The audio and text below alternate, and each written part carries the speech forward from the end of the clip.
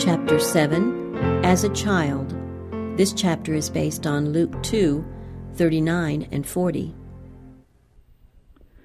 The childhood and youth of Jesus were spent in a little mountain village. There was no place on earth that would not have been honored by his presence. The palaces of kings would have been privileged in receiving him as a guest. But he passed by the homes of wealth, the courts of royalty, and the renowned seats of learning, to make his home in obscure and despised Nazareth. Wonderful in its significance is the brief record of his early life. The child grew and waxed strong in spirit, filled with wisdom, and the grace of God was upon him. In the sunlight of his Father's countenance, Jesus increased in wisdom and stature, and in favor with God and man. Luke chapter 2, verse 52. His mind was active and penetrating, with a thoughtfulness and wisdom beyond his years. Yet his character was beautiful in its symmetry. The powers of mind and body developed gradually in keeping with the laws of childhood. As a child, Jesus manifested a peculiar loveliness of disposition. His willing hands were ever ready to serve others. He manifested a patience that nothing could disturb, and a truthfulness that would never sacrifice integrity. In principle, firm as a rock, his life revealed the grace of unselfish courtesy. With deep interest, the mother of Jesus watched the unfolding of his powers, and beheld the impress of perfection upon his character. With delight, she sought to encourage that bright, receptive mind. Through the Holy Spirit, she received wisdom to cooperate with the heavenly agencies in the development of this child, who could claim only God as his Father. From the earliest times, the faithful in Israel had given much care to the education of the youth.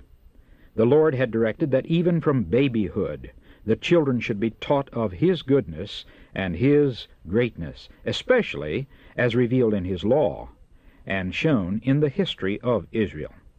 Song and prayer and lessons from the Scriptures were to be adapted to the opening mind. Fathers and mothers were to instruct their children that the law of God is an expression of his character, and that as they received the principles of the law into the heart, the image of God was traced on mind and soul. Much of the teaching was oral, but the youth also learned to read the holy writings, and the parchment rolls of the Old Testament Scriptures were open to their study. In the days of Christ, the town or city that did not provide for the religious instruction of the young was regarded as under the curse of God.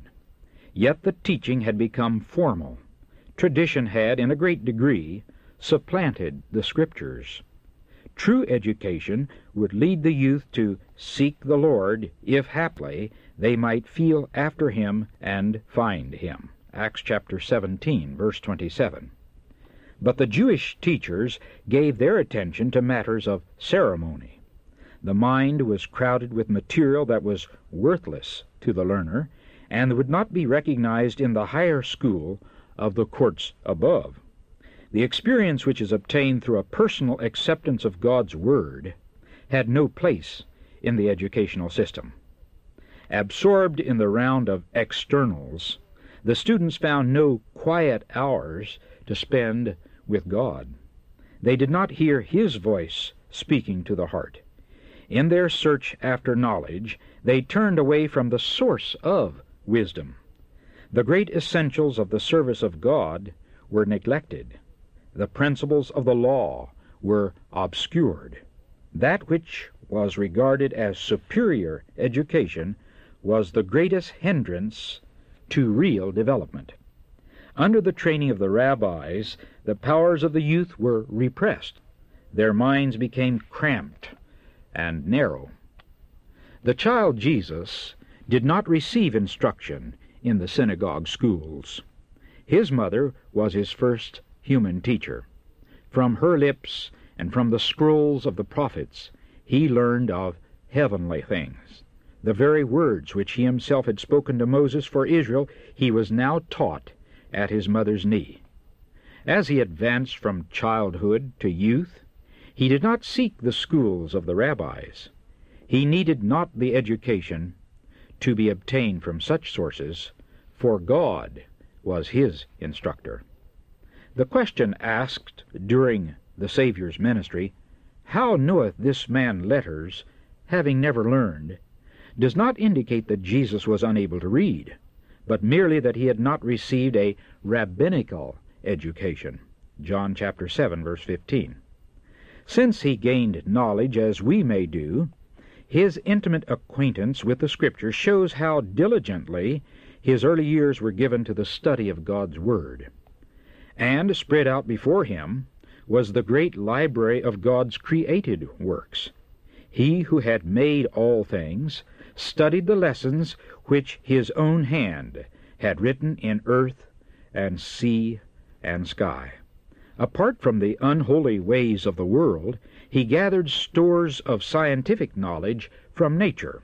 He studied the life of plants and animals and the life of man.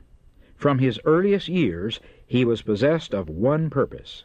He lived to bless others. For this he found resources in nature. New ideas of ways and means flashed into his mind as he studied plant and animal life. Continually he was seeking to draw from things seen illustrations by which to present the living oracles of God. The parables by which, during his ministry, he loved to teach his lessons of truth show how open his spirit was to the influences of nature, and how he had gathered the spiritual teaching from the surroundings of his daily life. Thus, to Jesus, the significance of the Word and the works of God was unfolded, as he was trying to understand the reason of things. Heavenly beings were his attendants, and the culture of holy thoughts and communings was his. From the first dawning of intelligence, he was constantly growing in spiritual grace and knowledge of truth. Every child may gain knowledge as Jesus did. As we try to become acquainted with our Heavenly Father through His Word, angels will draw near, our minds will be strengthened, our characters will be elevated and refined. We shall become more like our Savior. And as we behold the beautiful and grand in nature, our affections go out after God. While the spirit is awed, the soul is invigorated by coming in contact with the infinite through His works. Communion with God through prayer develops the mental and moral faculties, and the spiritual powers strengthen as we cultivate thoughts upon spiritual things. The life of Jesus was a life in harmony with God. While he was a child, he thought and spoke as a child. But no trace of sin marred the image of God within him. Yet he was not exempt from temptation. The inhabitants of Nazareth were proverbial for their wickedness. The low estimate in which they were generally held is shown by Nathanael's question, "Can there any good thing come out of Nazareth?" John chapter 1, verse 46. Jesus was placed where his character would be tested. It was necessary for him to be constantly on guard in order to preserve his purity. He was subject to all the conflicts which we have to meet, that he might be an example to us in childhood, youth, and manhood. Satan was unwearied in his efforts to overcome the child of Nazareth. From his earliest years, Jesus was guarded by heavenly angels, yet his life was one long struggle against the powers of darkness. That there should be upon the earth one life free from the defilement of evil was an offense and a perplexity to the prince of darkness. He left no means untried to ensnare Jesus. No child of humanity will ever be called to live a life wholly amid so fierce a conflict with temptation as was our Savior. The parents of Jesus were poor and dependent upon their daily toil. He was familiar with poverty, self-denial, and privation. This experience was a safeguard to him. In his industrious life, there were no idle moments to invite temptation. No aimless hours opened the way for corrupting associations. So far as possible, he closed the door to the tempter. Neither gain nor pleasure, applause nor censure, could induce him to consent to a wrong act. He was wise to discern evil, and strong to resist it. Christ was the only sinless one who ever dwelt on earth. Yet for nearly 30 years he lived among the wicked inhabitants of Nazareth. This fact is a rebuke to those who think themselves dependent upon place, fortune, or prosperity in order to live a blameless life. Temptation, poverty, adversity is the very discipline needed to develop purity and firmness. Jesus lived in a peasant's home and faithfully and cheerfully acted his part in bearing the burdens of the household. He had been the commander of heaven, and angels had delighted to fulfill his word. Now he was a willing servant, a loving, obedient son. He learned a trade, and with his own hands worked in the carpenter's shop with Joseph. In the simple garb of a common laborer, he walked the streets of the little town, going to and returning from his humble work. He did not employ his divine power to lessen his burdens or to lighten his toil. As Jesus worked in childhood and youth, mind and body were developed. He did not use his physical powers recklessly, but in such a way as to keep them in health, that he might do the best work in every line. He was not willing to be defective even in the handling of tools. He was perfect as a workman, as he was perfect in character. By his own example, he taught that it is our duty to be industrious, that our work should be performed with exactness and thoroughness, and that such labor is honorable.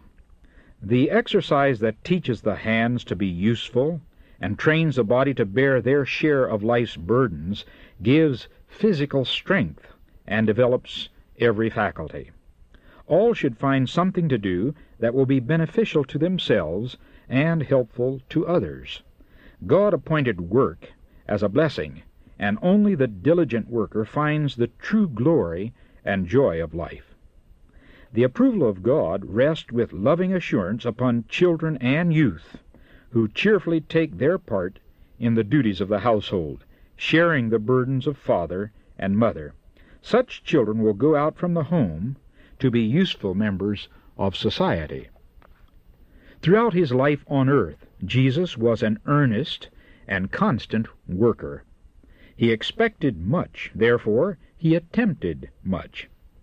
After he had entered on his ministry, he said, "I must work the works of him that sent me while it is day.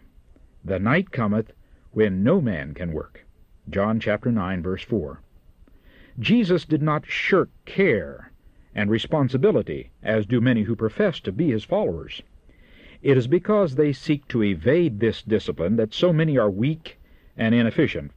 They may possess precious and amiable traits, but they are nerveless and almost useless when difficulties are to be met or obstacles surmounted. The positiveness and energy, the solidity and strength of character manifested in Christ are to be developed in us through the same discipline that he endured, and the grace that he received is for us. So long as he lived among men, our Savior shared the lot of the poor. He knew by experience their cares and hardships, and he could comfort and encourage all humble workers. Those who have a true conception of the teaching of his life will never feel that a distinction must be made between classes, that the rich are to be honored above the worthy poor. Jesus carried into his labor cheerfulness and tact. It requires much patience and spirituality to bring Bible religion into the home life and into the workshop, to bear the strain of worldly business and yet keep the eye single to the glory of God. This is where Christ was a helper. He was never so full of worldly care as to have no time or thought for heavenly things. Often he expressed the gladness of his heart by singing psalms and heavenly songs. Often the dwellers in Nazareth heard his voice raised in praise and thanksgiving to God. He held communion with heaven in song, and as his companions complained of weariness from labor, they were cheered by the sweet melody from his lips. His praise seemed to banish the evil angels, and like incense filled the place with fragrance. The minds of his hearers were carried away from their earthly exile to the heavenly home. Jesus was the fountain of healing, mercy for the world. And through all those secluded years at Nazareth, his life flowed out in currents of sympathy and tenderness. The aged, the sorrowing, and the sin-burdened, the children at play in their innocent joy, little creatures of the groves, the patient beasts of burden, all were happier for his presence. He whose word of power upheld the worlds would stoop to relieve a wounded bird. There was nothing beneath his notice, nothing to which he disdained to minister. Thus, as he grew in wisdom and stature, Jesus increased in favor with God and man. He drew the sympathy of all hearts by showing himself capable of sympathizing with all. The atmosphere of hope and courage that surrounded him made him a blessing in every home.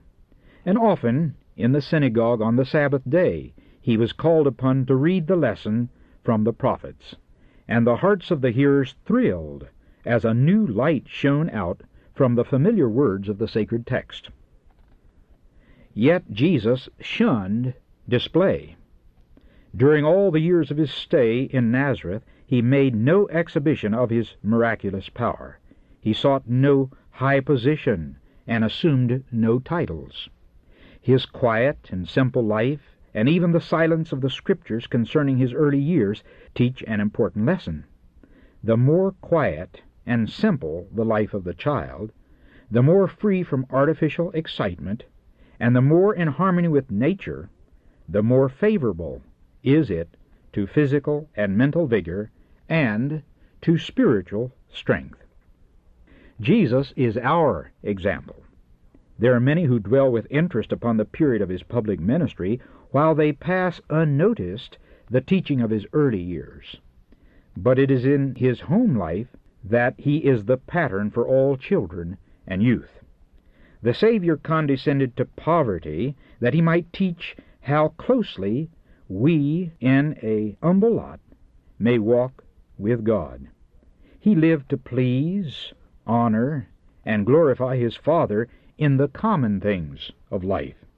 His work began in consecrating the lowly trade of the craftsmen who toil for their daily bread. He was doing God's service just as much when laboring at the carpenter's bench as when working miracles for the multitude. And every youth who follows Christ's example of faithfulness and obedience in his lowly home may claim these words spoken of him by the Father through the Holy Spirit. Behold my servant, whom I uphold, mine elect, in whom my soul delighteth. Isaiah chapter 42, verse 1.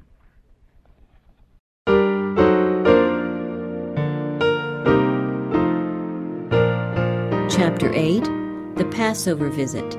This chapter is based on Luke 2, 41 to 51. Among the Jews, the 12th year was the dividing line between childhood and youth. On completing this year, a Hebrew boy was called a son of the law, and also a son of God. He was given special opportunities for religious instruction, and was expected to participate in the sacred feasts and observances. It was in accordance with this custom that Jesus, in his boyhood, made the Passover visit to Jerusalem. Like all devout Israelites, Joseph and Mary went up every year to attend the Passover. And when Jesus had reached the required age, they took him with them. There were 3 annual feasts, the Passover, the Pentecost, and the Feast of Tabernacles, at which all the men of Israel were commanded to appear before the Lord at Jerusalem. Of these feasts, the Passover was the most largely attended. Many were present from all countries where the Jews were scattered. From every part of Palestine the worshippers came in great numbers. The journey from Galilee occupied several days, and the travelers united in large companies for companionship and protection. The women and aged men rode upon oxen or asses over the deep and rocky roads. The stronger men and the youth journeyed on foot. The time of the Passover corresponded to the close of March or the beginning of April, and the whole land was bright with flowers and glad with the song of birds. All along the way were spots memorable in the history of Israel, and fathers and mothers recounted to their children the wonders that God had wrought for his people in ages past. They beguiled their journey with song and music, and when at last the towers of Jerusalem came into view, every voice joined in the triumphant strain. Our feet shall stand within thy gates, O Jerusalem. Peace be within thy walls, and prosperity within thy palaces. Psalms 122, verses 2 through 7. The observance of the Passover began with the birth of the Hebrew nation. On the last night of their bondage in Egypt, when there appeared no token of deliverance, God commanded them to prepare for an immediate release. He had warned Pharaoh of the final judgment on the Egyptians, and he directed the Hebrews to gather their families within their own dwellings. Having sprinkled the doorposts with the blood of the slain lamb, they were to eat the lamb roasted with unleavened bread and bitter herbs. And thus shall ye eat it, he said, with your loins girded, your shoes on your feet, and your staff in your hand. And ye shall eat it in haste. It is the Lord's Passover. Exodus chapter 12, verse 11. At midnight, all the firstborn of the Egyptians were slain. Then the king sent to Israel the message, Rise up and get you forth from among my people, and go, serve the Lord, as ye have said. Exodus chapter 12, verse 31. The Hebrews went out from Egypt an independent nation. The Lord had commanded that the Passover should be yearly kept. It shall come to pass, he said, when your children shall say unto you, What mean ye by this service? That ye shall say, It is the sacrifice of the Lord's Passover, who passed over the houses of the children of Israel in Egypt, when he smote the Egyptians. Thus, from generation to generation, the story of this wonderful deliverance was to be repeated. The Passover was followed by the 7 days' feast of unleavened bread. On the 2nd day of the feast, the first fruits of the year's harvest, a sheaf of barley, was presented before the Lord. All the ceremonies of the feast were types of the work of Christ. The deliverance of Israel from Egypt was an object lesson of redemption, which the Passover was intended to keep in memory. The slain lamb, the unleavened bread, the sheaf of first fruits, represented the Savior. With most of the people in the days of Christ, the observance of this feast had degenerated into formalism. But what was its significance to the Son of God? For the first time, the child Jesus looked upon the temple. He saw the white-robed priests performing their solemn ministry. He beheld the bleeding victim upon the altar of sacrifice. With the worshippers, he bowed in prayer while the cloud of incense ascended before God. he witnessed the impressive rites of the Paschal service. Day by day he saw their meaning more clearly. Every act seemed to be bound up with his own life. New impulses were awakening within him. Silent and absorbed, he seemed to be studying out a great problem. The mystery of his mission was opening to the Savior.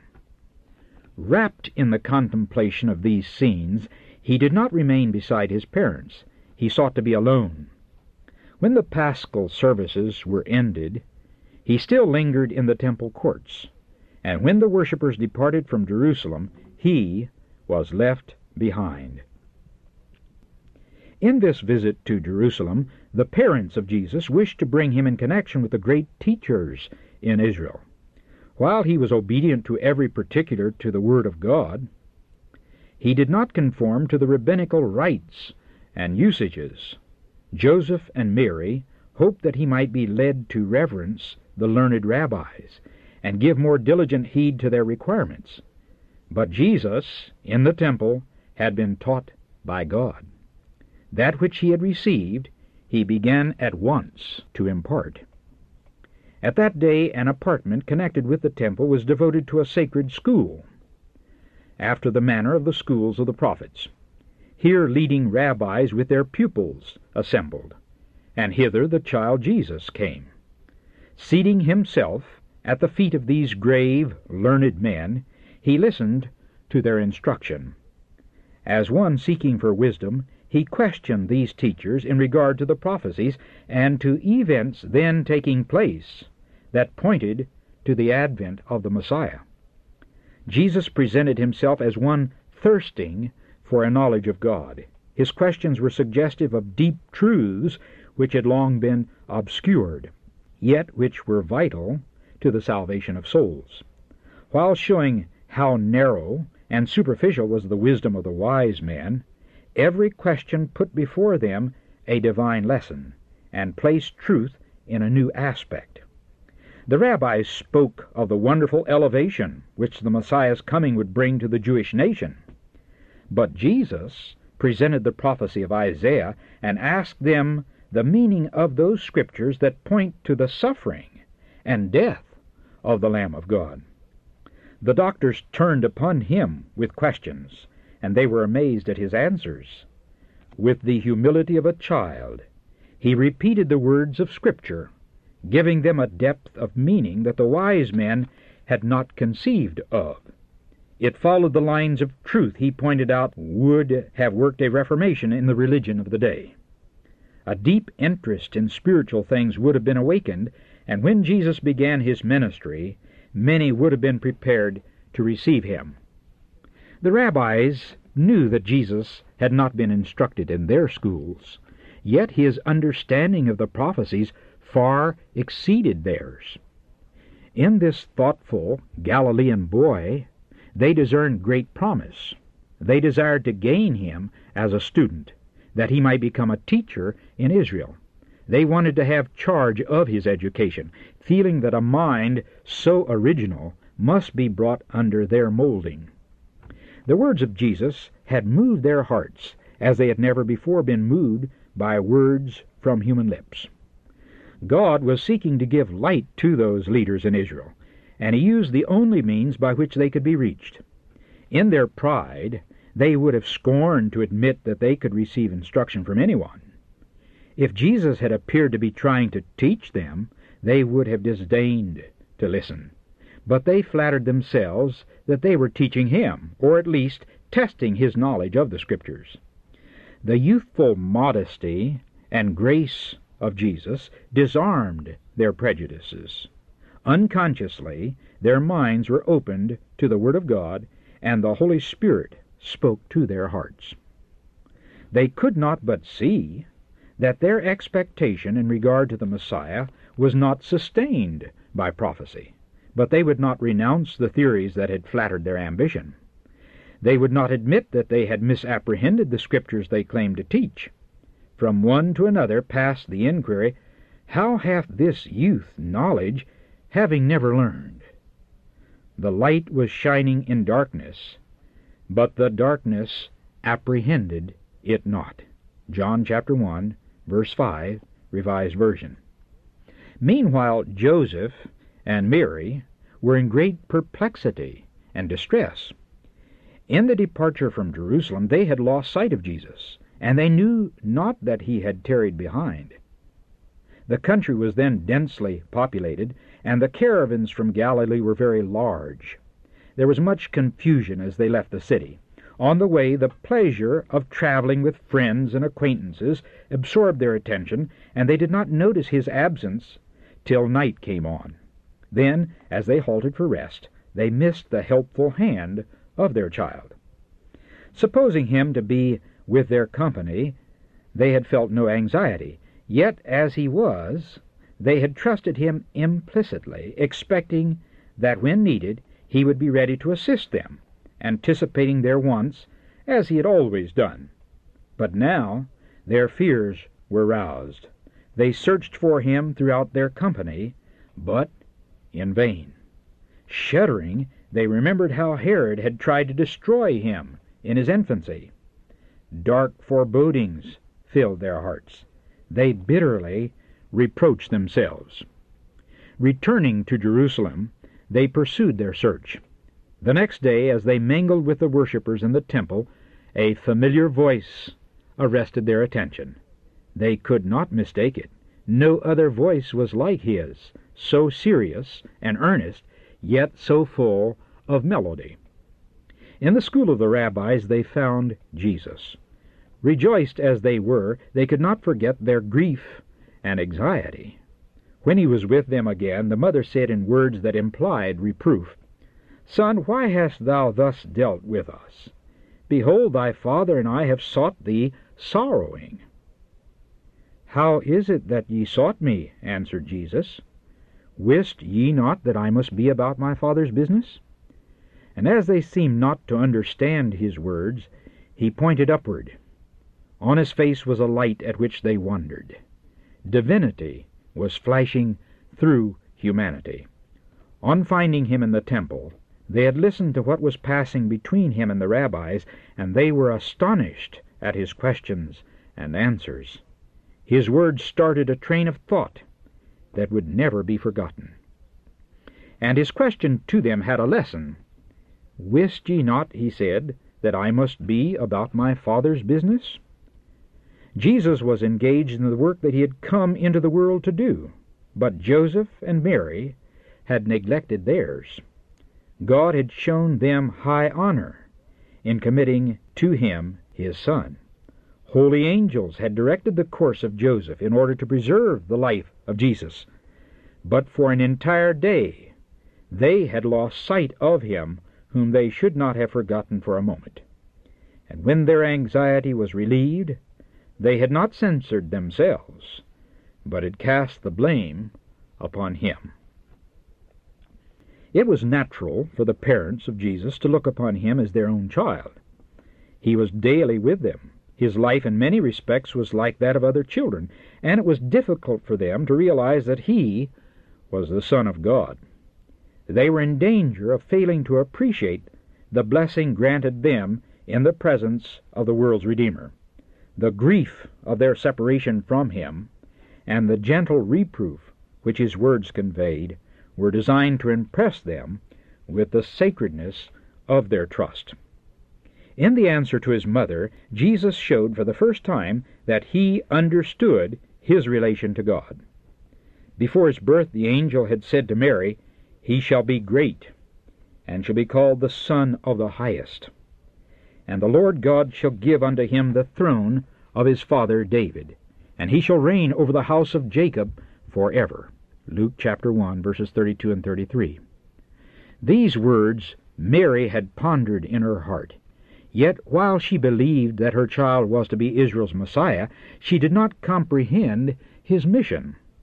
Now she did not understand his words, but she knew that he had disclaimed kinship to Joseph and had declared his sonship to God. Jesus did not ignore his relation to his earthly parents. From Jerusalem he returned home with them and aided them in their life of toil.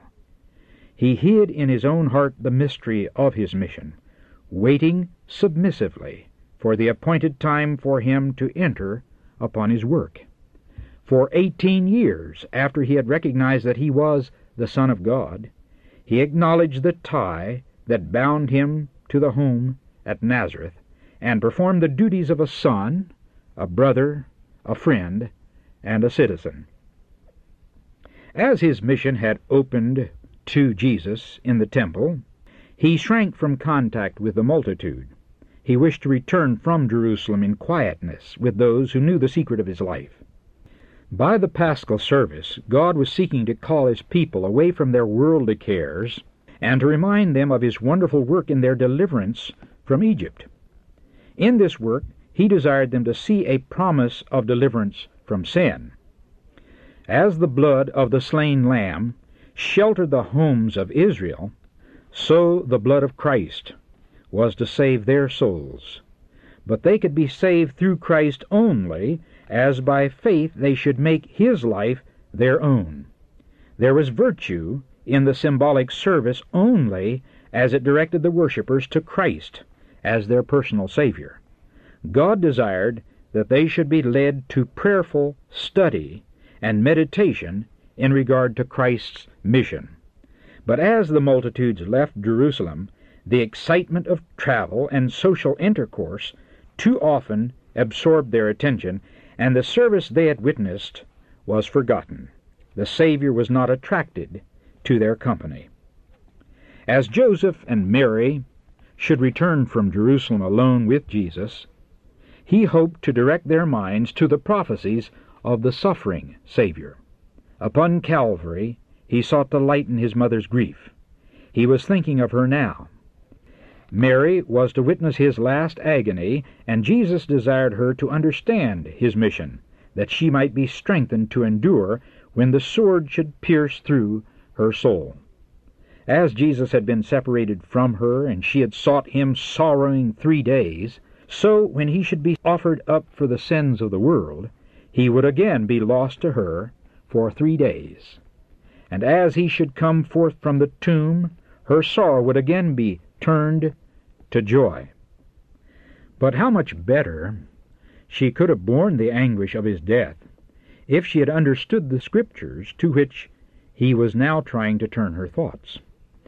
If Joseph and Mary had stayed their minds upon God by meditation and prayer, they would have realized the sacredness of their trust and would not have lost sight of Jesus. By 1 day's neglect, they lost the Savior. But it cost them 3 days of anxious search to find him. So with us, by idle talk, evil speaking, or neglect of prayer, we may in 1 day lose the Savior's presence, and it may take many days of sorrowful search to find him and regain the peace that we have lost.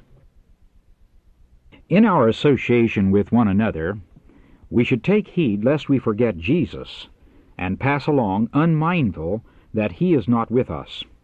When we become absorbed in worldly things so that we have no thought for him in which our hope of eternal life is centered, we separate ourselves from Jesus and from heavenly angels. These holy beings cannot remain where the Savior's presence is not desired, and his absence is not marked. This is why discouragement so often exists among the professed followers of Christ. Many attend religious services and are refreshed and comforted by the Word of God, but through neglect of meditation, watchfulness, and prayer, they lose the blessing and find themselves more destitute than before they received it. Often they feel that God has dealt hardly with them. They do not see that the fault is their own. By separating themselves from Jesus, they have shut away the light of his presence. It would be well for us to spend a thoughtful hour each day in contemplation of the life of Christ. We should take it point by point, and let the imagination grasp each scene, especially the closing ones. As we thus dwell upon his great sacrifice for us, our confidence in him will be more constant, our love will be quickened, and we shall be more deeply imbued with His Spirit. If we would be saved at last, we must learn the lesson of penitence and humiliation at the foot of the cross. As we associate together, we may be a blessing to one another. If we are Christ's, our sweetest thoughts will be of Him. We shall love to talk of Him. And as we speak to one another of His love, our hearts will be softened by divine influences. Beholding the beauty of His character, we shall be changed into the same image from glory to glory.